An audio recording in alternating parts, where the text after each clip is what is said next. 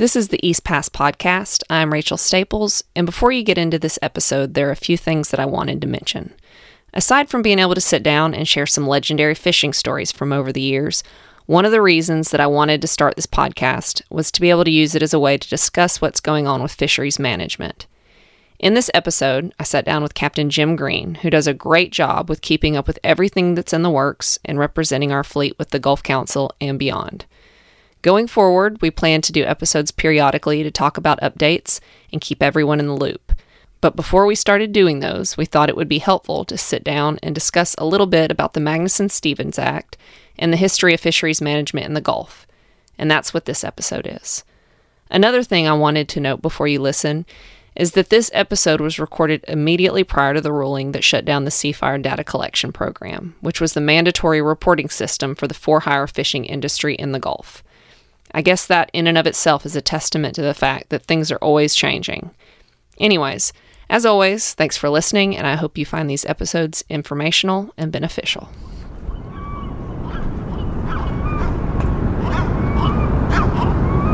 The water's beautiful, the birds are working. We got a blue, it's going to be over 1,000 pounds, I'll guarantee you. Poof, here comes this monster out of the Gulf, you know. That's the meanest fight fish I think I've ever fought. It gets in your blood. It's like deer hunting or turkey hunting. It's like you live for it. Golly, chances we made back in them days, we're lucky to be here.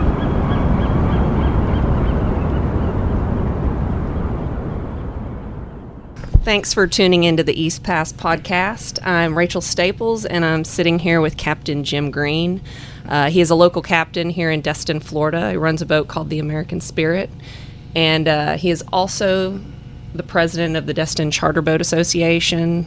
He's very involved with the Gulf Council, hearing us out here, getting opinions and going there and keeping us up to date on everything. Also the Charter Fishermen's Association. That's correct. And he is a second generation fisherman, is that right? Third generation fisherman? Yep. So I imagine you've grown up being pretty involved with things, being familiar with the processes, it's all going down. And how long have you been kind of working with the Gulf Council and involved in all that? I started fishing when I was 10. Whenever I was about 25, 26 is when Captain Mike Eller took me to my first Gulf Council meeting. So that was 06, 07. Okay. And shortly after that, I got to be vice president of the Destin Charter Boat Association. And now I believe we're in year 4 of me being the president of it. So that's roughly about 15 years, okay. 15, 16 years. Yeah, that's a big chunk of time. Before we get too deep involved, I kind of want to just talk a little bit about why I wanted to do this podcast and kind of some of the ideas for it. There's a lot involved in fisheries, and it really hasn't been that long since things were completely different from how they are now. The Magnuson-Stevens Act was passed in 1976, and before that, fisheries looked completely different than they do now. The limits, the seasons, all that stuff was not like it is now. There were foreign fishing fleets fishing, not that far offshore, and there's still guys fishing today who were fishing then. So they've been here through the progression of all of it. And I think that, all these stories, hearing them out, hearing how things work, all that can paint a bigger picture for where we've been, where we are, where we're going.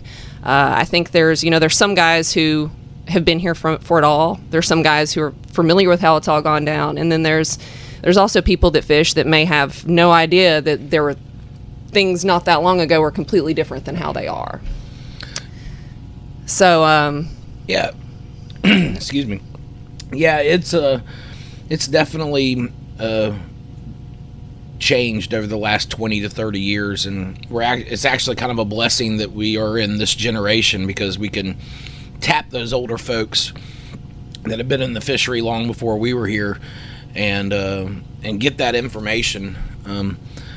It has changed dramatically. The reauthorization of the Magnuson-Stevens Act put things on a lot tighter scale when it came to acceptable catch levels harvest levels, and really fine tuning what data was used to measure those metrics. It has. When I was a kid, if you caught a 12-inch red snapper, that was great. Right. There was such a it was needed at the time, and there was such a depletion in the 80s and 90s of the fishery, just because there wasn't these limits and these catch limits, and now we're ushering in new data collection programs and stuff like that. So I'm really happy that you're doing this, because it gives us an opportunity to reach out to people that don't have time to sit down and read an email. And when you try to explain things in text, it very much gets cumbersome, and people lose sight of what you're trying to get at just by trying to explain the whole situation. So being able to have a conversation about it is a lot better way to educate people into outreach and let them learn the process. It was very arduous in the beginning, because everything was on paper. There was stuff on the internet, but the tools of the internet weren't utilized like they are today. And it was a lot of reading. I read more after the first couple of years of going to Gulf Council meetings. I was reading more than I ever did in college. So there's a lot of information out there for sure. Yeah. And it's always changing. It's always new stuff is coming out. And I think one of the good things about this platform is you can keep digging into it, keep getting more information out there, and as it evolves, when new stuff comes out, get that out there, get different points of view as well. But yeah, it does seem like it's changed, especially like you were saying, in the last 20 or 30 years, because I think when they first started this, it was kind of the MSA, when they first passed it in 1976, was not as nailed down as it is today. It was a lot more brief. They were focusing on, we need to get foreign fisheries out of our waters. We want to expand our fishery conservation zone, make it out to 200 nautical miles where we manage the fish in there. But it seemed to kind of just be a plan to make a plan. Yeah, it was more, excuse me, it was more of monitoring fishing trends and trying to get a grasp, as you said, on illegal fishing and overfishing, and kind of they passed it, and they really had to develop what it was they passed. They had a good vision, but back in the 80s, a lot of the data systems that were being used weren't really used to manage a fishery. It was more trying to develop a model that showed fishing trends and where problems could start to occur, and where they're and start patterning things. It wasn't until really the late 90s, early 2000s that we realized that was it was not a system that was formidable to what most of them were trying to do with it, which was manage individual fisheries. And it's definitely takes some turns. It's done some good things. It's done some bad things. That's what led to the reauthorization. When they reauthorized it in 2006, they added catch levels and accountability measures, and really put some teeth in the act to where when fisheries were falling off a cliff, they could put the brakes on it. And that's it was tough. It was tough whenever they did, because nobody really understood exactly what all it meant, and it took some diving into, and that at that time there was a lot of controversy between the government and the fishermen, because they felt like they were getting targeted, and they were getting their catches limited, and which is what it was developed for. It was to protect the resource, and we were very efficient at killing fish, so Right. So by having that protection put in place, and being able to then hold the fishery as a whole accountable to what was being taken, it made us better stewards. We didn't see it at the time, and nobody quite understood that, but as time has developed, we've realized that it really was better for the fishery as we see some of these fisheries come back. Yeah, it seemed to make some changes, and you've got your commercial sector and your recreational sector.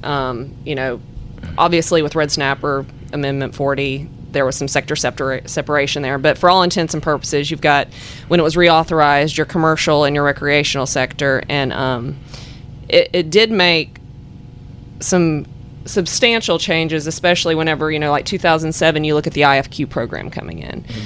Prior to that, they would give I think it was 1991 or 1992 was the first time that the commercial fishermen ever saw a closure in their fishing. They'd give them an allotted amount they were allowed to catch, and it kind of created like a derby system where, okay, well, we can only catch this much. We need to go out there and catch it as fast as we can. And then, they would have to close the fishery down. So they'd say, well, we'll give you 10 or 15 days a month to do it.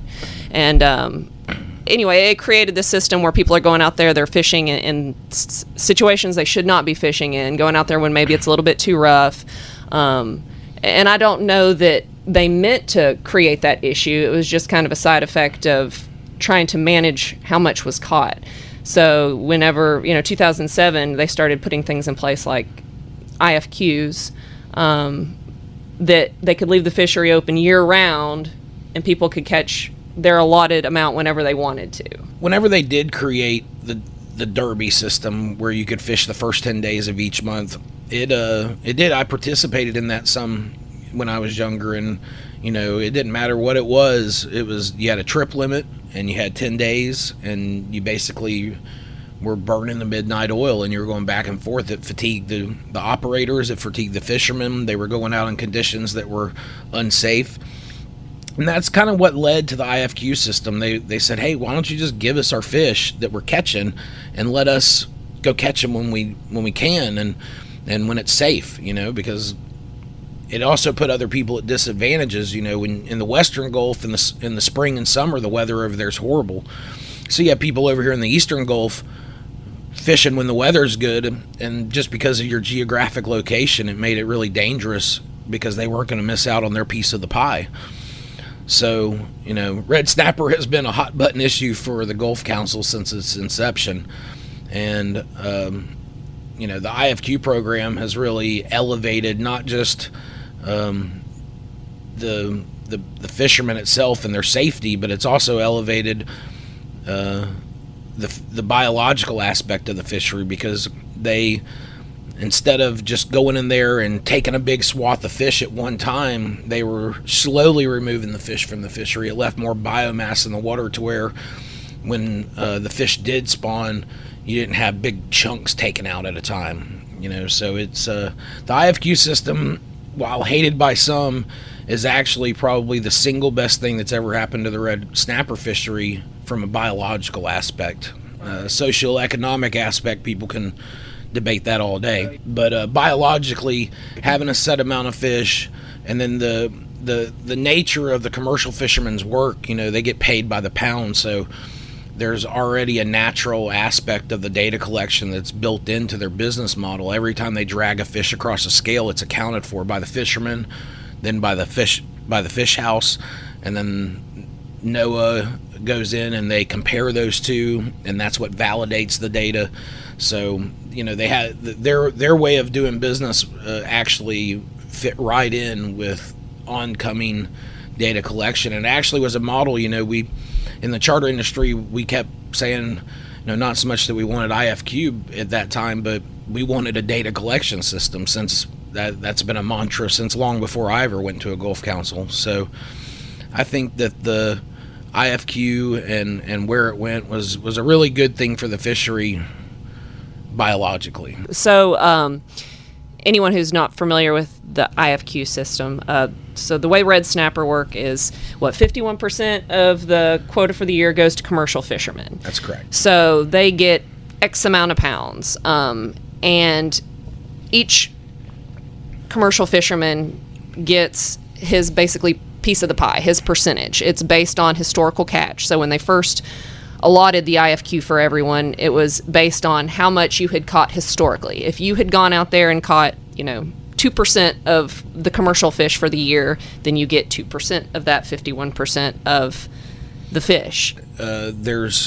When they first handed them out, there was two classes. Yes, so it does originate. It goes a little farther back. So like there was and I don't know what it was exactly, but there was a metric that put you either in Class A or Class B, and Class A was 2,000 pounds, and Class B was 200 pounds of fish, and that's where you had a lot of people come in and start. It's a commodity, it's a share, so you could trade, sell, lease, whatever you wanted to do, and a lot of people that had the smaller fish, it wasn't, they did, of course, if they got the smaller permit, then they were not fully active, and I say they were active in the fishery, but they weren't fully involved with it. It wasn't their full-time thing. So a lot of those people that got those 200-pound quotas were basically, it was to cover their bycatch. So if we back up a little bit, pre-IFQ, early 90s, they went to assigning 2,000-pound trip tickets and 200-pound trip tickets for red snapper. And it was based off historical catches. I think if you had shown, it was something like in the 2 of the past 3 previous years, if you had caught at least 5,000 pounds of red snapper, then you got a 2,000-pound trip ticket. If you were a commercial fisherman and you hadn't done that, but you were interested, then you could get a 200-pound trip ticket. And the way this worked is if you have the 2,000-pound trip ticket, when you go commercial fishing, you can catch 2,000 pounds red snapper. If you have the 200-pound one, that's like Captain Jim was saying, it covers your bycatch, basically. So they first assign these to these commercial fishermen. They get 2,000 pounds or 200-pound trip tickets. Eventually, it turned into something, I believe, that became transferable, but initially it was just for the captain. And then mid-90s, I think maybe with the Sustainable Fisheries Act, they were trying as early as then to implement an IFQ system, but they couldn't all get on the same page, couldn't make it work. Yeah, it was a very, it was very foreign to everybody. Not, we were coming from a time where it was open season on everything. Oh, yeah. In all actuality, they were adding a sustainability to our business. It just took us adapting, and as fishermen and mariners, that's what you do every day is you adapt to your situation. And some people could not handle that, and some people developed their business model really well. Things have definitely evolved from then to now with, the way people are running businesses and just the whole view on all of it. But yeah, talking about the trip tickets, I think it eventually became known as like Class 1 and Class 2. And when they did the IFQ, I'm sure this is controversial, but they took a vote, and the people who were able to vote were the people with the 2,000-pound trip tickets. Well, and that wasn't taken lightly. It wasn't like they were trying to be singled out, but in essence, if you had 100 people that were partially in the fishery and did a little bit of it, and then you had 20 people, and I'm just using these numbers as an example, that's what they made their business on. That was their business model. It was mainly to add in to identify the people who were participating the most in the fishery, and if it was a weighted vote, and in that essence and in that lack of education and I don't want to say lack of education, in that unknown of what they were coming from and to what they were going to, I don't think that it was wrong to take a weighted vote, because you had people that were, I would not want somebody that runs a charter boat or a head boat 10 days out of the summer to be taking a vote on what I do every single day of my life. So, I think it was controversial, but, I don't believe that it was wrong. I think that it had a lot of merit to it in the way it was thoughtful in the way they did it, whether you're on the wrong side of that vote or not. Right. It with going back and being objective with it was definitely a thoughtful way of making sure that the people who dedicated their time, effort, and vessel to that fishery had a good say in their fishery, which is what the regional councils set up by Magnuson-Stevens is all about, is having regional input in your fishery instead of a bureaucrat from Washington, D.C. weighing in on what's going on in the Gulf. So when the MSA was passed in the 1970s, that is one of the big things that it did, is it divided the U.S. into 8 regional councils, because fisheries on the West Coast and the East Coast don't have the same situations. They don't need to be managed the same. Down here in the Gulf, we're in a completely different situation than they are in Alaska. So we have the Gulf Council that manages our fisheries down here. They develop fishery management plans for different species. You've got, reef fish, coastal migratory pelagics, shrimp. There's 8 or 9 different ones. So over time, they were developing these fishery management plans. When it first passed, they were trying to gather data. I think they had been gathering commercial data as early as maybe like the 1950s, or for a few decades, some. But they needed to get more of that, and I don't think any recreational data was being gathered at that point. I'm not sure exactly the date when it started, but it was definitely in the 90s that they were taking surveys and they were sampling people at the dock and they were asking questions of boat ramps and stuff. But all that was kind of inconclusive of what they were trying to get at. Again, they were trying to figure it out just as much as we were, and it was like I said, that data that they were collecting was more to summarize and to see a trend rather than offer catch advice on exactly how many fish should be taken out of the fishery. They were still trying to understand it. We're still trying to understand. They have limited knowledge of amberjack, and right now they're doing Congress has devoted money to study the greater amberjack because we're now developing at the Gulf Council level its third rebuilding plan in like 12 years because the other ones failed. They're restarting all. Yeah, they got to restart over because Right. they would try different things, and at first they were erring on the side of caution when they do this stuff. They don't want to make big drastic changes because that's hard to quantify in their data sets.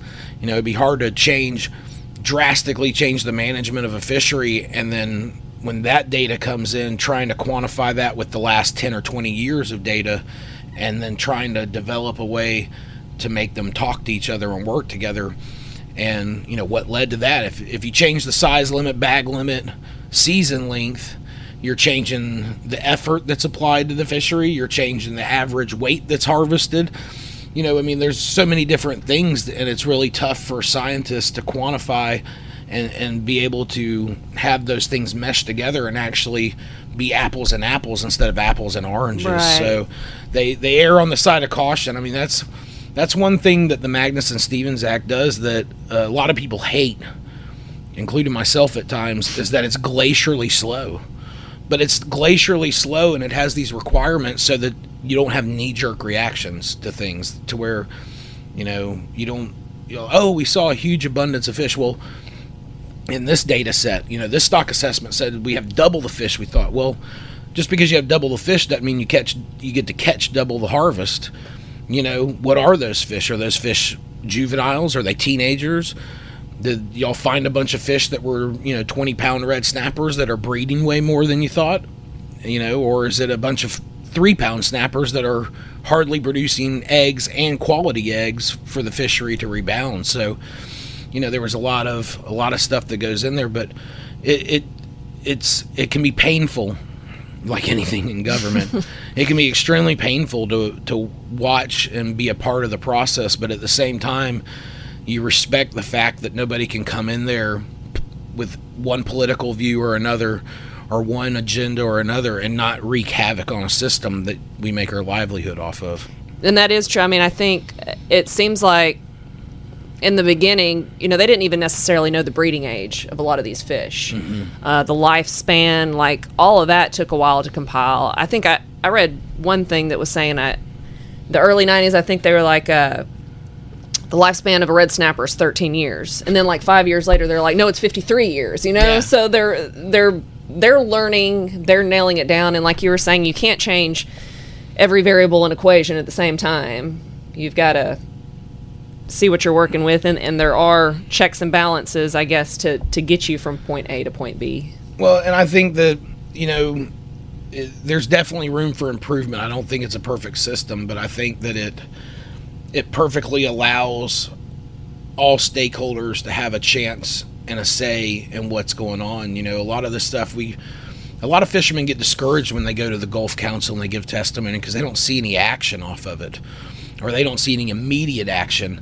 But really, it's building a record when you're giving this testimony and You know, I've had it happen more than once that, you know, they'd be like, "Oh, you've been coming here for a couple of years talking about this," you know, and it's like, yeah, you know, like, but it's they can't just take anecdotal evidence of our on the water assessment, because we're in one microcosm of 660,000 square miles of Gulf of Mexico, but that it can show patterns, and it's important to maintain that dialogue with them, because if you do not continue to be part of the discussion, then you'll be part of the menu, and you can't get mad if you're not a part of it. So a lot of fishermen would get discouraged giving testimony to Gulf Council because you didn't see a direct action to it.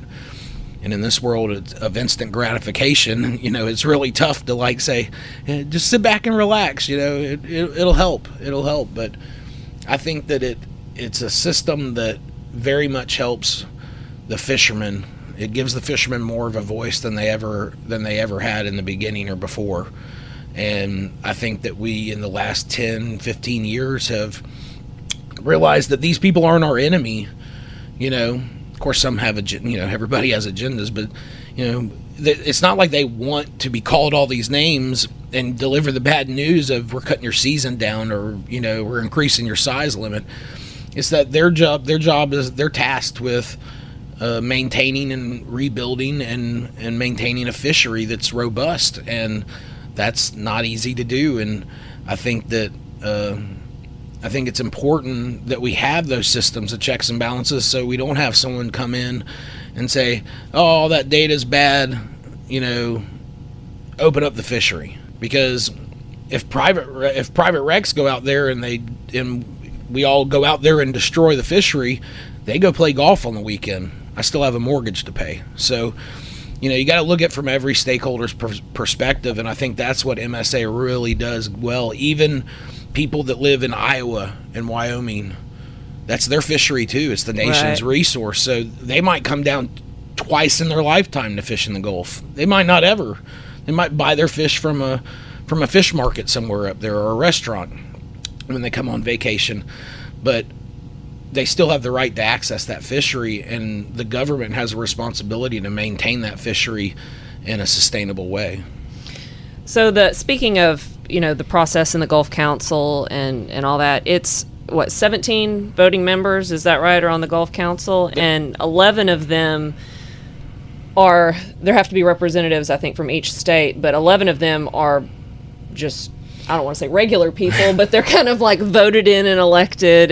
Yeah. So there's the regional administrator has a vote, and then there's the 5 Gulf states, due to the charter that was set up when they agreed to be a part of it, you know, when it all passed, was that basically there's a representative from every state agency, the FWC, Alabama, Louisiana, you know, every state has a voting member that's placed on there from that agency, and then all the 11 other members are placed by governors. They're governor appointed, and they have a term of 4 years, and there's a rotation of them. You know, you can, just like a city council or anything, they don't wipe out the whole council at one time and put new ones on. There's a rotation. Some of them are at large. Some of them are designated commercial seats, and some of them are designated recreational seats. Charter people are, you know, included in the recreational. So it's a very eclectic body of people, you know, because they try to have representatives that have, I guess, vested interests from different points of view. Yes. At the Gulf Council right now, we have an overpopulation of recreational representation there. Okay. And they're not necessarily charter. We have one charter out of the 17, and we'll say 11 because those are the ones that change. Because the state, depending on where the state is on a topic, they can very well be for. They try not to be so partisan, but you know, they sell recreational fishing licenses, so they tend to lean that way just because of the inner workings of the anglers they represent. But right now we have like one commercial and we have one charter out of the 11. Oh wow! Changing, and it's a big problem that we've been speaking to the Secretary of Commerce office about, and the National Marine Fisheries, the Southeast Regional Office in St. Pete. We've been talking to them about it, and they understand it too. Unfortunately, as it goes, the governor sets a short list, and the Secretary of Commerce selects a person from that short list. So it's a multi-pronged approach. We're trying to work with the governor's offices to make sure that we get a more balanced council, and then we're also working with the Secretary of Commerce office of appointments and trying to make sure they understand the need for proper representation of all stakeholders. Because to put it in perspective, in the red snapper fishery, private recreational anglers, the recreational fisheries out of the 49%, but out of the 49%, 42% is charter. So that's 58%.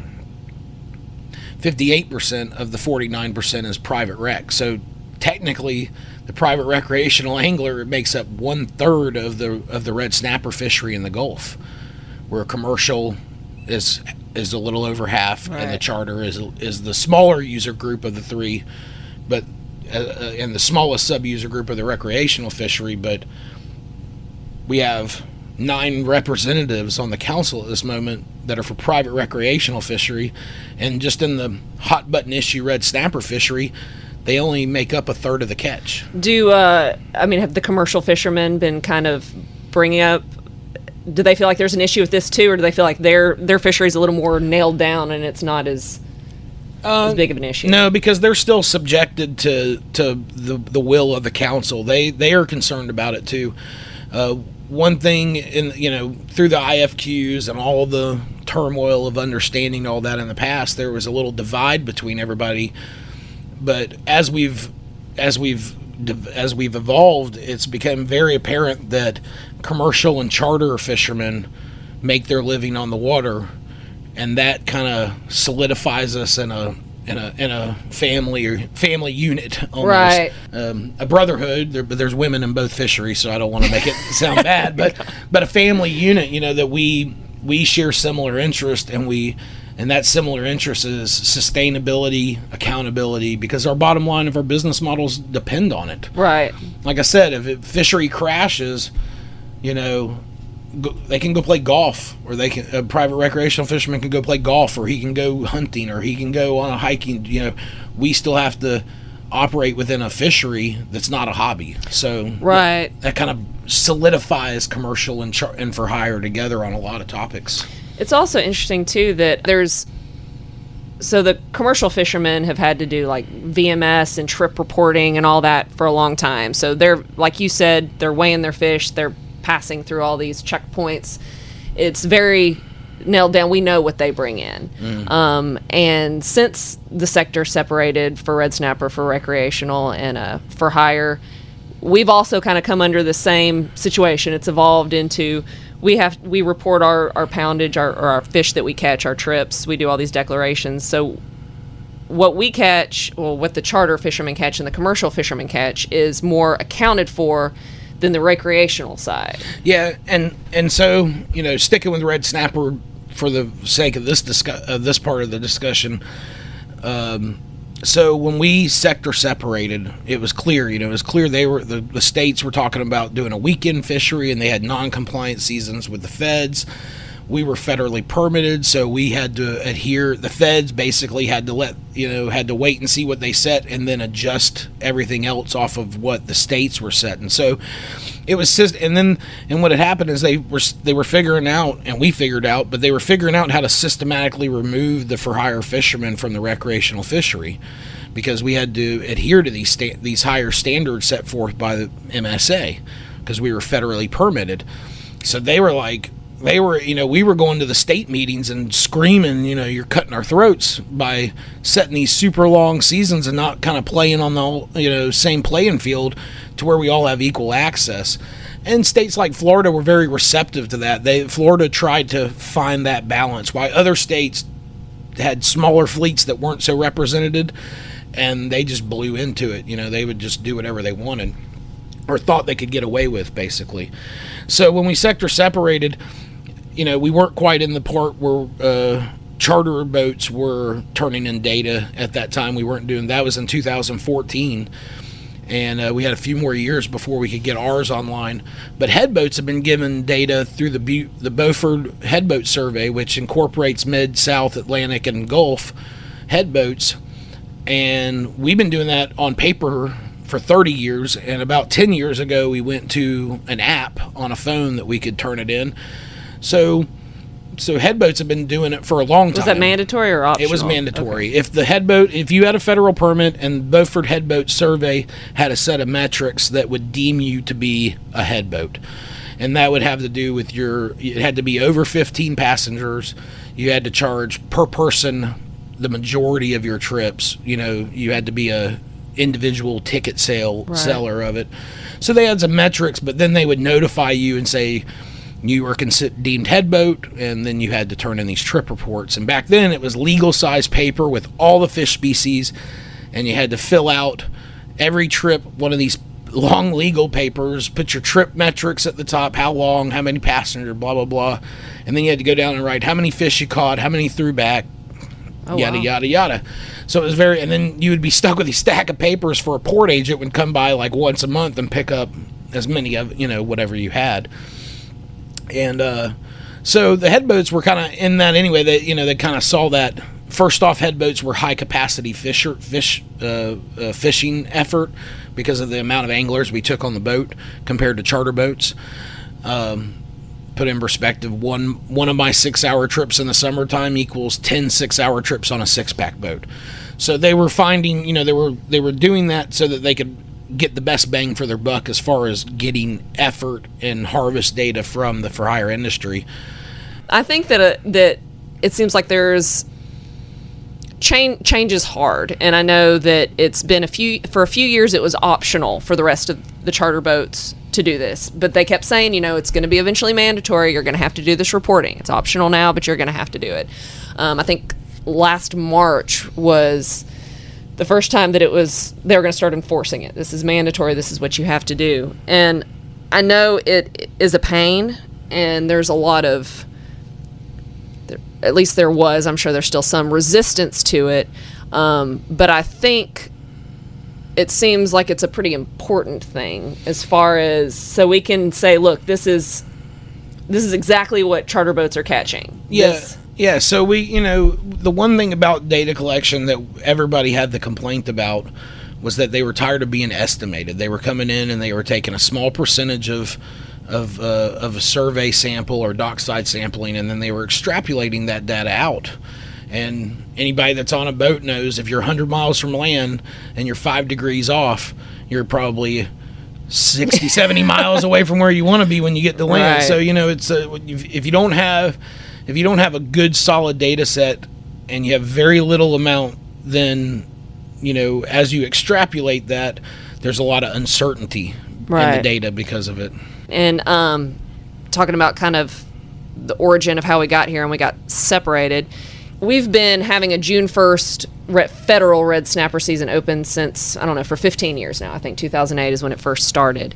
And we've had many different length seasons. I think around 2014, about the time that sector separation happened, we had, a 9-day season one year? 9-day was the 2013 2013, season. Okay. So looking at a 3-day season in 2014 going forward. That's okay. That's right. That's what we were looking at, because like you were saying, the states are managed separate than federal. So when MSA was passed, they said, look, we want to claim these territorial waters for fishing out to 200 nautical miles, but states, you still have your right to manage your waters. We're not trying to manage your waters. We're just trying to do a fishery conservation zone, get a hold of this situation.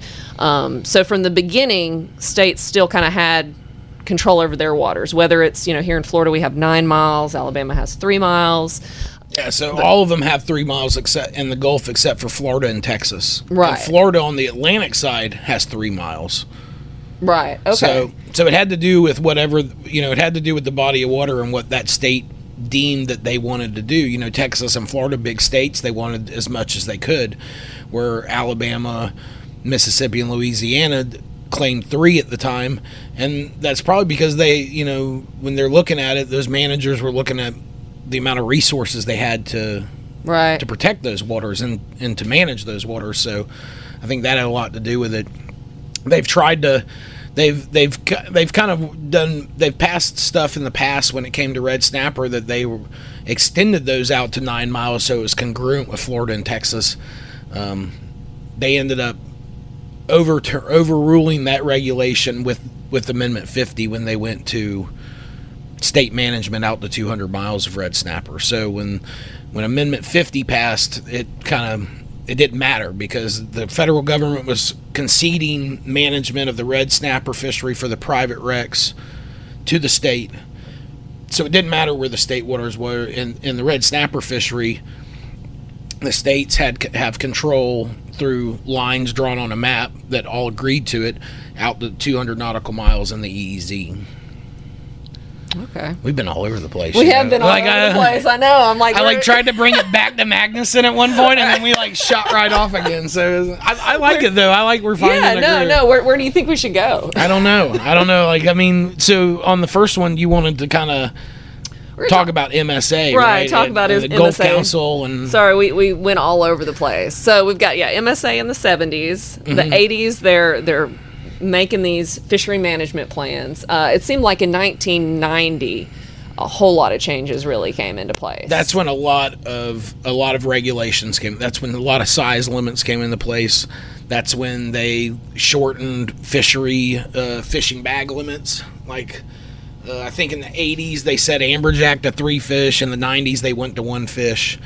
Red snapper got their first haircut of 7 fish, I think in 93. It was 92 early, because I think in 84 they did the reef fish FMP in 84, and that was they said a 13-inch size limit. That was the first size limit there was, and I'm sure people were like, oh my gosh.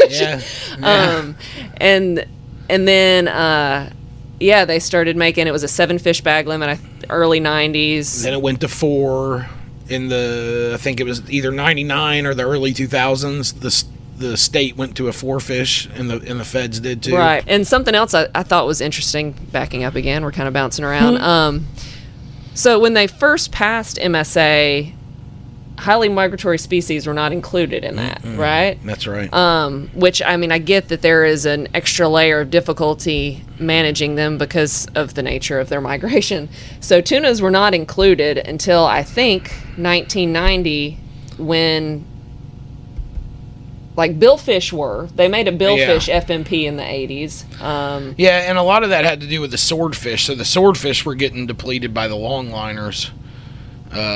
It was 83 when they did the coastal migratory pelagics. It was in 85 when they developed for the swordfish because because the restaurants were and the longline fishermen were not discriminating either. They don't have the discretion. Somebody using a rod and reel, they were just massacring them. Nobody understood the science of the fishery. Right. It wasn't a thing they were trying to, let's get rid of all these. It's not like they were all flat earthers, and was like, you just keep coming. We're just going to keep catching them because they keep coming. But it was more of, they're like, they started seeing reductions in what they were catching, and the guys are kind of like, the people are like, hey, why aren't you bringing more fish? And they're like, well, this is all we're catching. Right. And then that kind of was like, whoa. Maybe we should do something about this. Maybe we should look into this a little bit. Because I don't think prior to that they really foresaw having to do an FMP for swordfish. Well, and the thing is that, in the last 30 years, it's not just the regulations have changed because the amount of effort that has changed in this fishery that's applied to it.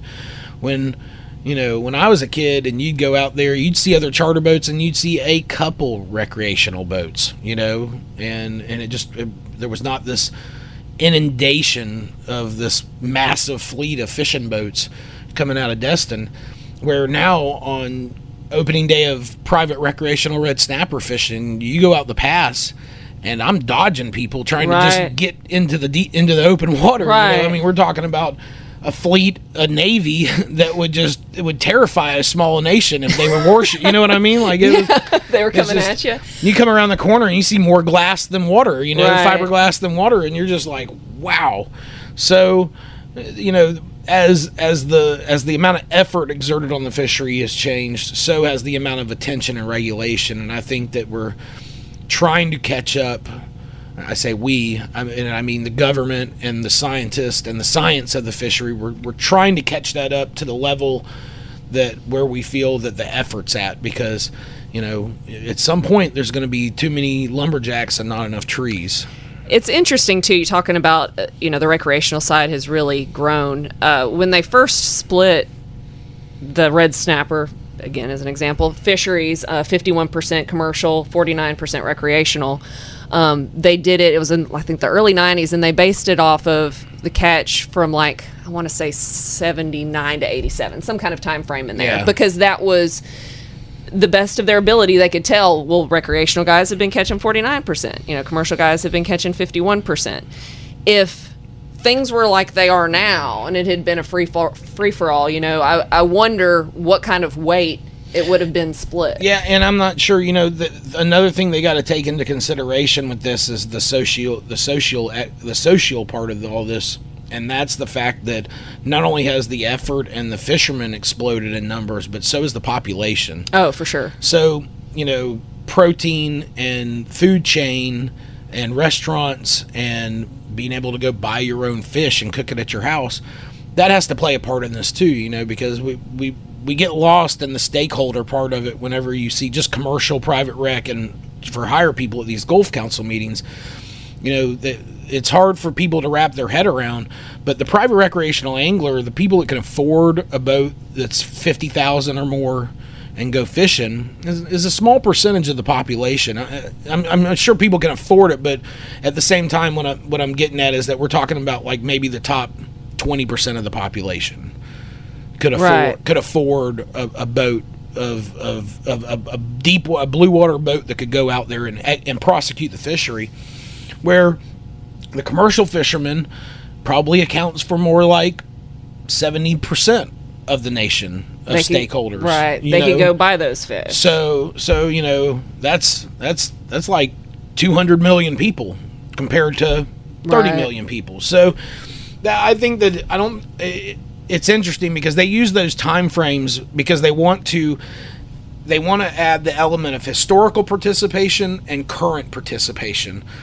Because it's not fair. It wouldn't be fair for commercial fishermen or any sector to maintain that dominion on the fishery if it's all changing. But when you talk about commercial fishery and you're not biased about anything, you have to add in the social the part of the social spectrum that do not fish, but that's their fish. Right. They have the whole nation has the right to those fish. Exactly. It is everyone's fish. And talking about the increase in population, the increase in demand, another thing that was done with the MSA is they created a program to kind of limit some of the access, it's at least in federal waters. I think when they first passed MSA, it was like a discretionary provision that if y'all wanted to, in your FMPs in your plan, you could make a system where people have to buy permits in order to fish in federal waters. Yes. And you see that now when you hear people talk about, are you a federally permitted boat or are you a state boat? In the 80s, I think they first did it in the 80s with the coastal migratory pelagics. You had to get a federal permit in order to fish for those fish. And then somewhere around 90, I think, somewhere back then, they started doing commercial fishermen need to have the same permit. Shortly after that following were reef fish federal permits. And I think these were also all based off of historical income, right? You had to show that. Well, you had to show that you were participating in the fishery. Some of these things, these permits were issued because they were a metric to be able to determine the actual amount of people in the fishery or what was being prosecuted in the fishery. When the charter and headboat permit, when it was developed, those permits have baselines. So you had a boat and they came in 2003 and said, okay, you have a 10 passenger boat. Here is your 10 passenger federal reef permit. That was not just to it wasn't just to cap the amount of fishing effort that was going to happen in that sector, but it was also to have a firmer grasp of how many people were actually in that fishery. Because before they had the permit, they had no idea how many boats were in the fleet that had 10 passengers, 15 passengers, how many headboats were in the fleet. So when they developed this, it wasn't just permits to limit fishing, but it was also to be able to establish effort. Right. When they first opened it up, it wasn't limited. They were open access, right? Such as the private wrecks are today. Right. So you could just go and get your federal permit, and then eventually over time, they started, putting moratoriums on them. We may not need any more effort than this out there, and that's how you ended up with these limited access permits. That's right. And that's what they were doing when they created the IFQ system. So people were going out there and massacring snappers. And then with the size limit, they were, because of the timeline that they were doing it in, the constrained time that they had to catch these fish, they were not doing healthy fishing practices of venting and these fish, handling the fish properly. So there was an overcapitalization of the red snapper fishery and the commercial fishery at that time. They wanted, it was basically to limit how much was going on, because they were going out there and they were flooding the market with fish. And then the market would starve during the other 20 days of the month. And so as soon as the fish market opened up, the first 2 days of the 10-day season, the 10-day derby, you were getting X amount of pound, where by the 8th or 9th or 10th day of that 10-day season, you were getting 30-40% less, because the market was saturated. Right. So they wanted to sustain, because then you had people going out and stuff that was unsafe, and they were getting paid less. So the fishermen or businessmen that were involved with it was like, we don't want all these highs and lows. We need something stable. Right. So I don't know how we got back. I don't know why. I sound like a commercial red snapper fisherman, don't I?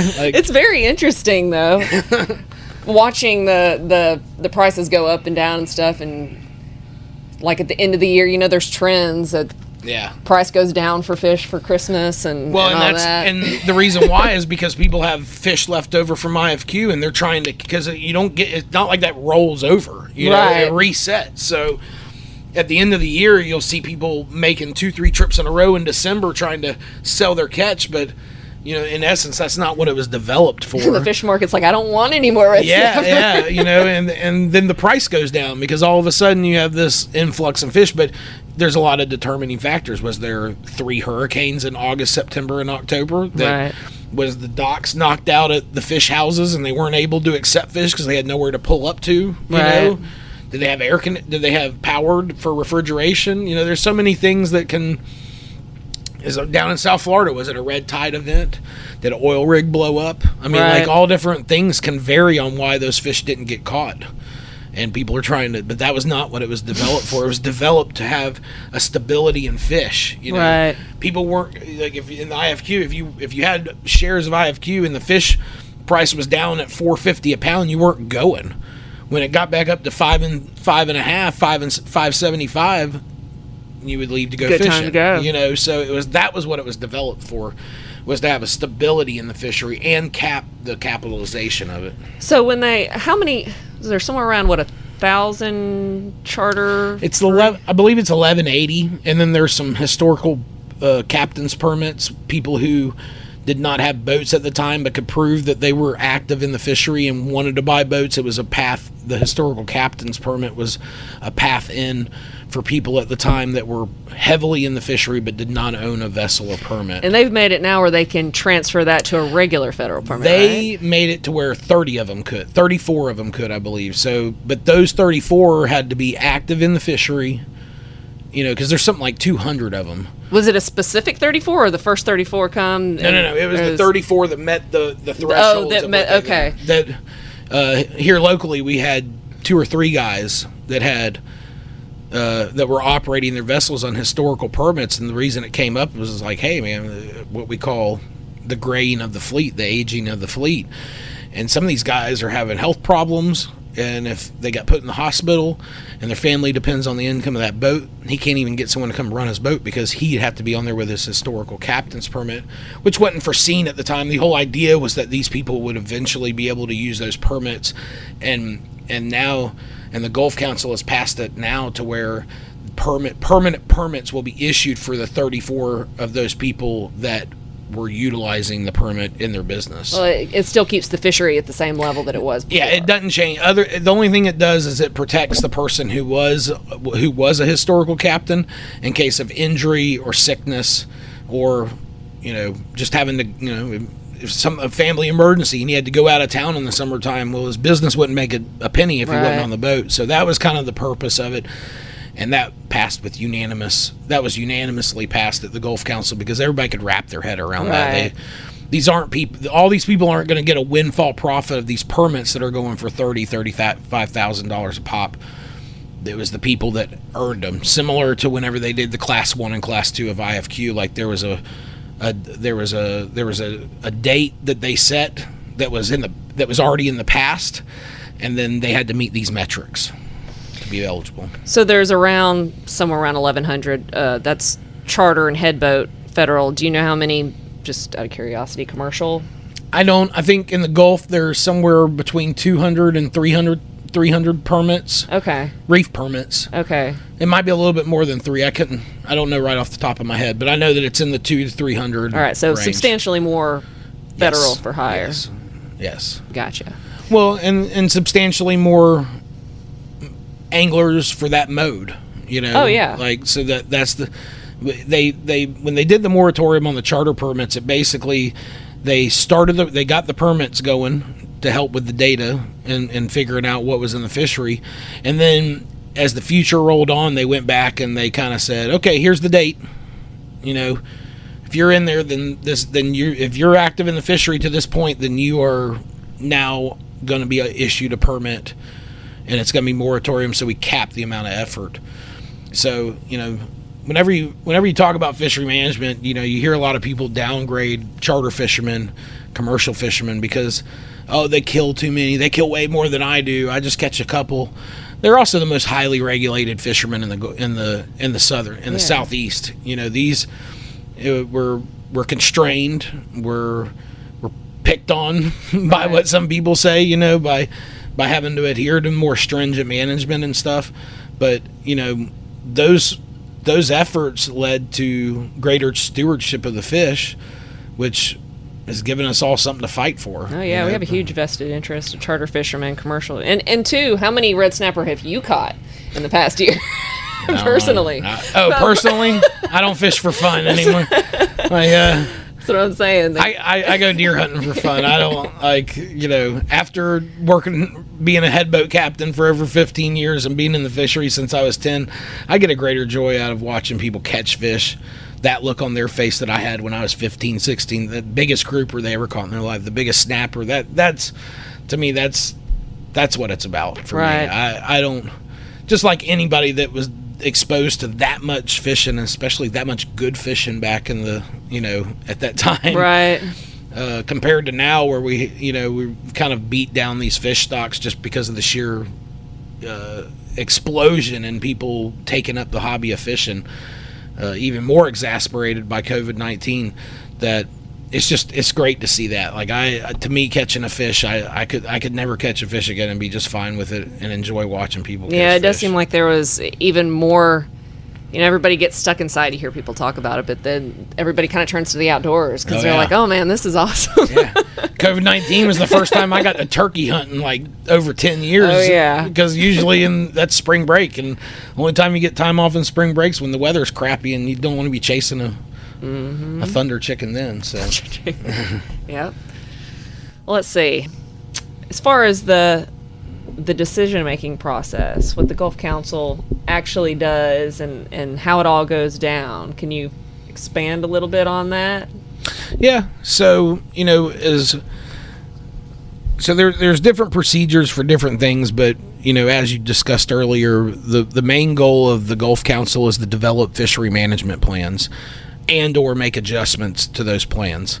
Those are called framework actions, and those modifications and stuff. But the Gulf Council is there to initiate fishery management plans. They're supported by that regional area. For us, it's the Southeast Regional Office. Their staff, the Gulf Council has a staff of scientists and anthropologists, economists, anthropologists. I can't ever say that right. I think that's right. Anthropologists. Yeah, that's right. So they have a staff of different people from different backgrounds, economists, fishery science people at the Gulf Council, and they work congruently to develop the will of the council. The Gulf Council is similar to like a city council. They direct staff to create documents, and then at the next meetings they'll create them and they'll compile the data on guidance given by them, whether it's very detailed or very vague. And then the process begins with a scoping document. This is the topic, this is the purpose and need, this is different management alternatives, this is the history of the management. So it becomes a very arduous process, because there's just so much that has to be considered, because it's not just a user group, it's all stakeholders have to be considered in this, which is why they have economic impact statements and stuff like that. After they go through scoping, then they'll go into the development of it, and that development will be debates on what management practice they want to use. We talked about red snappers and them using time series. What time series of data do they want to use that they feel best reflects? Sometimes they'll be like, all right, we want to use these two time series, but we're going to use 50% of this one and 50% of this one and find an average, and weigh those. So it can get complex, but they're basically, they work to find a solution for this that best represents what we're at now and where we've came from. And they also implement the history of the management's real important in this thing, because they don't want to relive history. They want to make sure they learn from their mistakes or build on their stepping stones. So after it goes through, and that's usually the longest part of the process, is the development of the amendment. Then if they'll take it out to public hearings. So then the Gulf Council will decide. It might be it's usually they try and do a sweeping of the Gulf to cover all anglers through the Gulf. But if it's something like gag grouper, they don't catch a lot of gag grouper in Texas, so they'll do it mainly in the Eastern Gulf, because that's the Eastern Gulf fish. I saw something the other day. I think they're about to do some stops for gag grouper, aren't they? Yeah. Destin is one of them coming up. Yeah, I think it starts in Alabama, and it's basically going all the way around to the Keys. Which is the geographic reach of that fishery. That fishery operates in clear water on limestone outcroppings and sand bottoms. They don't necessarily deal with mud too much, which is what you have a lot of mud bottom up west of the river. That's where you'll find snappers and stuff. A lot of snappers aggregate in the mud. They have a high, lower predation rate because the water is not as clear. But groupers are different. So groupers, it'll be a geographic thing, because groupers will aggregate they'll spawn on the edges, and then those eggs are carried inshore to the estuaries, and then the fish will develop and grow in the estuaries, and then so whenever it'll be geographic depending on what fish and topic you're trying to accomplish. So after they go through that, then the next meeting they will report back what they've a summary from each of those meetings, those scoping meetings or those public hearings around the Gulf, and that'll further give the regulators more information on what the stakeholders would like to see out of the fishery, so they don't have to go through this process again or redo the process because they didn't have that input. So once it goes to that after that meeting, and they'll open the document back up for changes, and if everything's okay or it needs some changes or people want to see more, it'll extend that timeline of the process. But then you'll go to final action, and usually on final action, that's like their last chance to have a say or stop it, or they might get some anecdotal evidence of something that they want to incorporate in the document before it goes to final action. So there's a lot of intervals where stakeholders have a chance to have input with the regulators. And then once it goes to final action and it's voted on, if it's passed, then they give editorial rights to the Gulf Council staff to codify the text, and then the text is submitted to the National Marine Fisheries. And then once they've created this FMP, this fishery management plan, and they submit it to the agency then does a review, making sure it meets the criteria of Magnuson, it doesn't violate national standards and things like that. And then it'll go into rulemaking, which will then be posted, and then it'll give time again for stakeholders to apply input on their desire or lack thereof of that regulation being put in place. And barring action from the Secretary of Commerce, it goes into law. Right. It does seem like there are a lot of places and steps along the way where they'll open it up like 45 days or 60 days. We're welcoming public input on this. Even when it gets to the higher levels, I think they at one point put it in the Federal Register, and then they say you have X amount of days to give your input about it. Yeah, and that's why they do, that's why they do it, because they're giving us every opportunity to praise it, kill it, try to alter it, try to point out things to it. It's kind of tough because in that when it goes to the Federal Registry, you're talking about the entire nation at that point has the chance to weigh in on it. So one or two people sounding off about something does not quantify a huge majority, Right. If it's something you're really passionate about, then you need to speak up. Well, and that's why we get involved in the process, and that's why it's important. Sometimes I go to these Gulf Council meetings for the DCBA and the CFA, and there might be just like one thing on the agenda that directly affects us, but that doesn't mean that we're not talking with the people and talking with the staff and working on a multitude of things. Like this last meeting, it had to do with they were developing the new rebuilding plan for amberjack. Well, we were talking to the staff about gag grouper, red snapper. Like it's a constant thing, and it bogs people down because of how glacially slow it is, but at the same time you have to maintain that relationship. You have to keep talking to them about it. That's how you learn of changes. You don't want to wake up one day and see a fishery bulletin and then be like, hey, guess what? Right. We're closing this. Right. And then people are picking up the phone like, why in the world are they closing? Well, we've been working on this for this long or whatever. And it's like, man, we've been trying, we've been, and some people ask, and we send out emails through DCBA, but, again, they can get lost in the mix in the summertime and stuff. And that's why, I think this podcast is going to be a really great thing, because it allows the fishermen to operate their boat, which we operate our boat for hours and absolutely either listening to radio or listening to music or listening to people talk on the radio. And this is a great opportunity for people to be able to get educated on a subject without having to read. They can just listen while they do their job. Right. I hope it gets out there and that people enjoy it.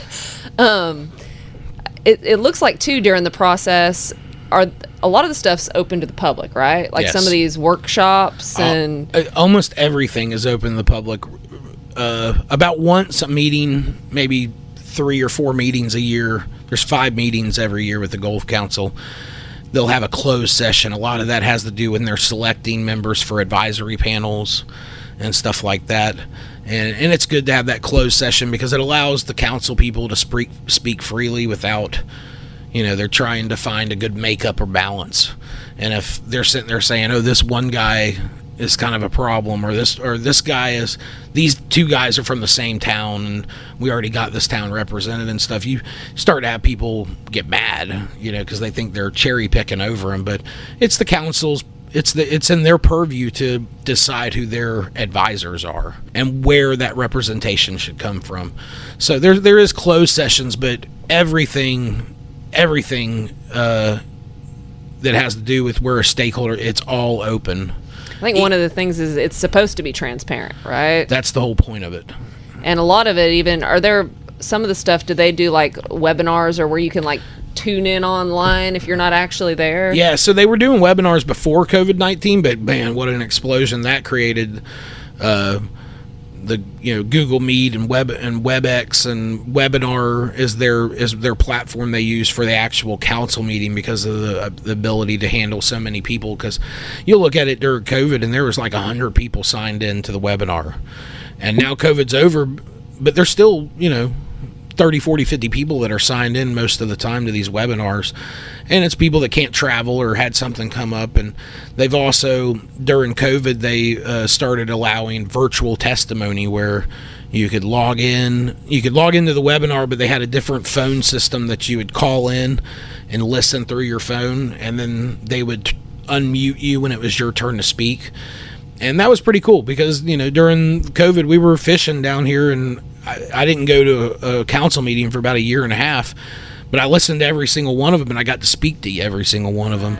And now that COVID restrictions have lifted and everything like that, they've maintained that because they realized that they were getting more response from the private recreational community because those guys didn't, wasn't their livelihood. They couldn't take off for a couple of days and go to a government meeting where it's important to us as fishermen to do that. So it was good. It allowed for more recreational anglers to become part of the process. I would never want to stifle anyone's voice because I wouldn't want mine stifled.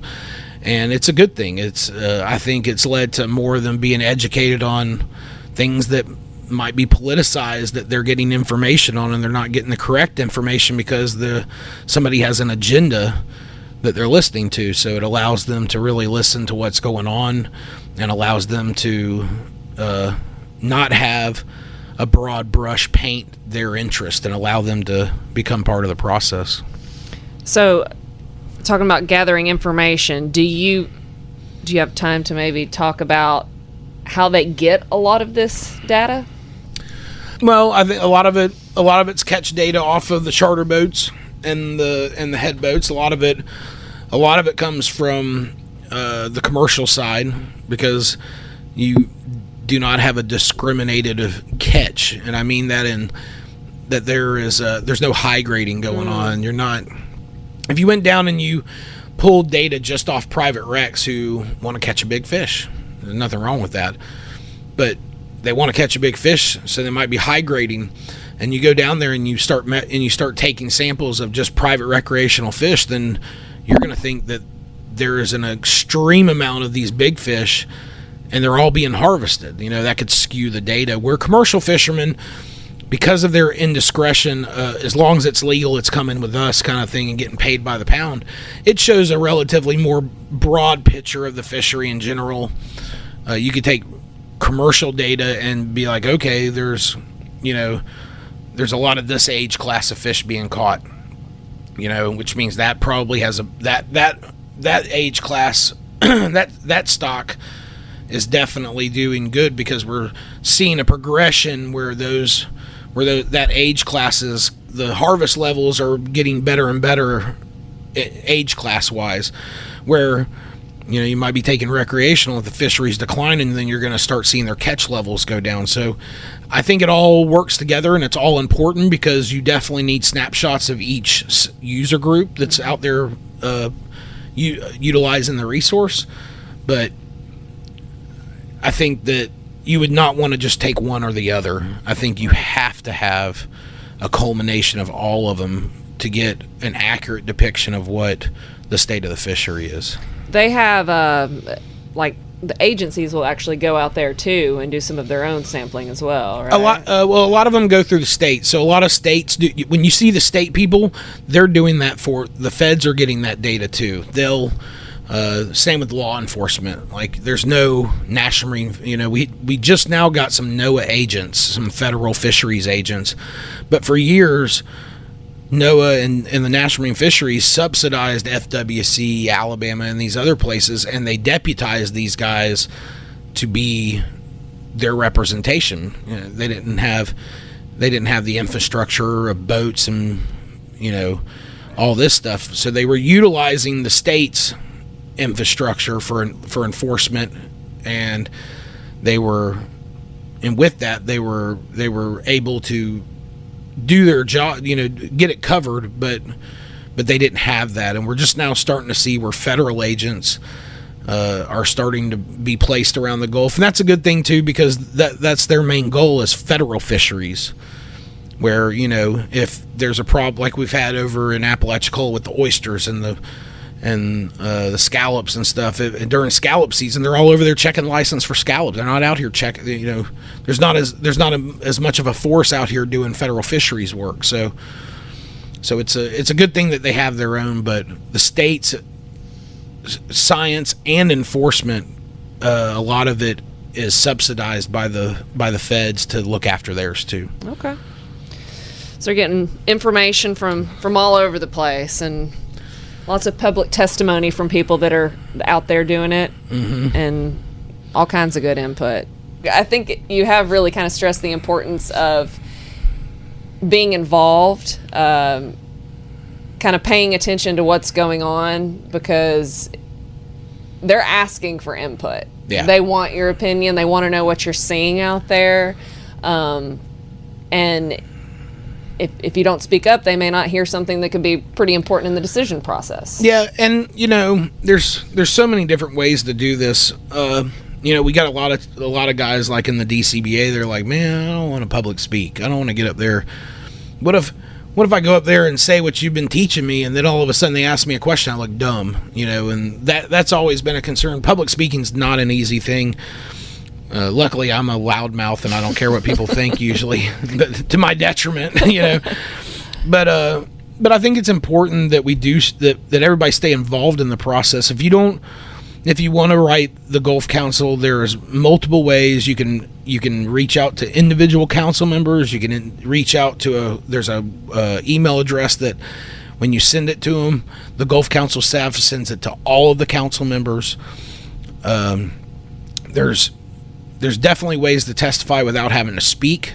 If you're not a good writer and you don't really like to speak in public, that's what people like myself and Gary Jarvis and Mike Eller and Scott Robson back in the day were all presidents of the Destin Charter Boat Association, and people came to us and would tell us what they want and make sure that we're all on the same page, or and that's what's cool is, some of us are good at other things and some of us are better at others. And by having us be spokesmen for the group, as a member of the group, you have a right to come up and talk to me about making sure that your voice is heard. And to be honest with you, some of the great ideas and some of the things that we've worked on has come from people that were pretty quiet even in the association. They didn't talk a whole lot, but they were like, hey, what about this? And I'd be like, oh, let me think about that. And I'd go back and I'd be like, damn, I never thought of it like that. That's a great idea. Or it might not work for what they're talking about, and I'll explain to them why, but then I might be like, well, that idea is pretty good for this fishery. You know what I mean? Like, right. It takes a village. And I think those of us who are not worried about speaking in public and not worried about looking dumb, I think that, we serve a purpose of making sure to be the voice of our fleet. And, a lot of the stuff that when we have a DCBA meeting before a Gulf Council meeting, I go over the agenda of the things on the agenda that are important to us coming up, and things that we've been talking about and want to work on for the future, because you can't work on something if you don't bring it up. So I think it's important that they utilize us as a tool. And if you have a concern or you have an idea that you haven't heard people talking about, it's really important to speak up. I mean, I have people, oh, this might be dumb, or I have a stupid question. It's like, you don't have a stupid question. You're not caught up on the topic. So it's just a question, and don't feel dumb for asking them. I've asked plenty of questions to people way smarter than me. And I think that it's great that we have this, and I think that it's important for them to stay involved, even if it's just in a merely educational standpoint, because then when your customers ask you questions, you have better answers, you look more informed, you look professional. And, to me, it's really important that when the tide rises, all boats float higher. And I think that it's really important that you make sure that whether it's saying, hey, I agree with everything you just said, or hey, I agree with everything but this, or hey, I think that's a dumb idea, I think you're going the wrong way. We want to hear that as the leadership, because we want to know which way to drive our train. And if our membership doesn't feel that we're accurately representing them, then there's a breakdown in leadership, and that's not what we need. because we definitely need it to be a unified voice. We don't want 5 different opinions coming out of Destin. We want to sit down and all of us kind of think not just about ourselves, but about the fleet as a whole, and what's good for the fleet and what's good for the fishery. So, and find that balance. And then when they start hearing comments out of Destin, unless it's a very contentious topic, they're hearing a unified voice, and they know that we've been thoughtful in this and thought this through. So, speaking of membership and a unified voice, do you want to talk a little bit about if there are any, charter boat operators out there who are not a member of DCBA that are maybe interested in all this but aren't aware or didn't know how all of it worked? I mean, y'all are open for membership, right? Yeah, I mean, there's a little criteria. We haven't updated our bylaws really much from the past, but a lot of it back in the day was you had to be a charter boat operator in the Destin area, which would include Sandestin. I know we've had members from Panama City before that believed in what we were talking about. So I would say the Destin area would be Pensacola to Panama City, and that it be somebody with a captain's license and somebody that's right, that's involved in our fishery. And we're working on things. We've juggled the idea of like an associate membership where you don't have a vote, but you are supportive of the industry. You might be somebody in Destin, a restaurateur or something like that makes a lot of money off having the charter fleet right behind their restaurant or something, that want to become a member. And we're working on developing an associate membership and stuff like that. But if you want to get involved and you want more information on a specific topic, Destin DCBA at Outlook is the DCBA's email. Okay. And reaching out to us with questions or wanting to know more about it or possibly becoming a member, that's first line of doing that. There you go. Well, you can reach out there, and if you want to follow this podcast, we'll try to do some social media, some posting, keep things up to date. East Pass Podcast.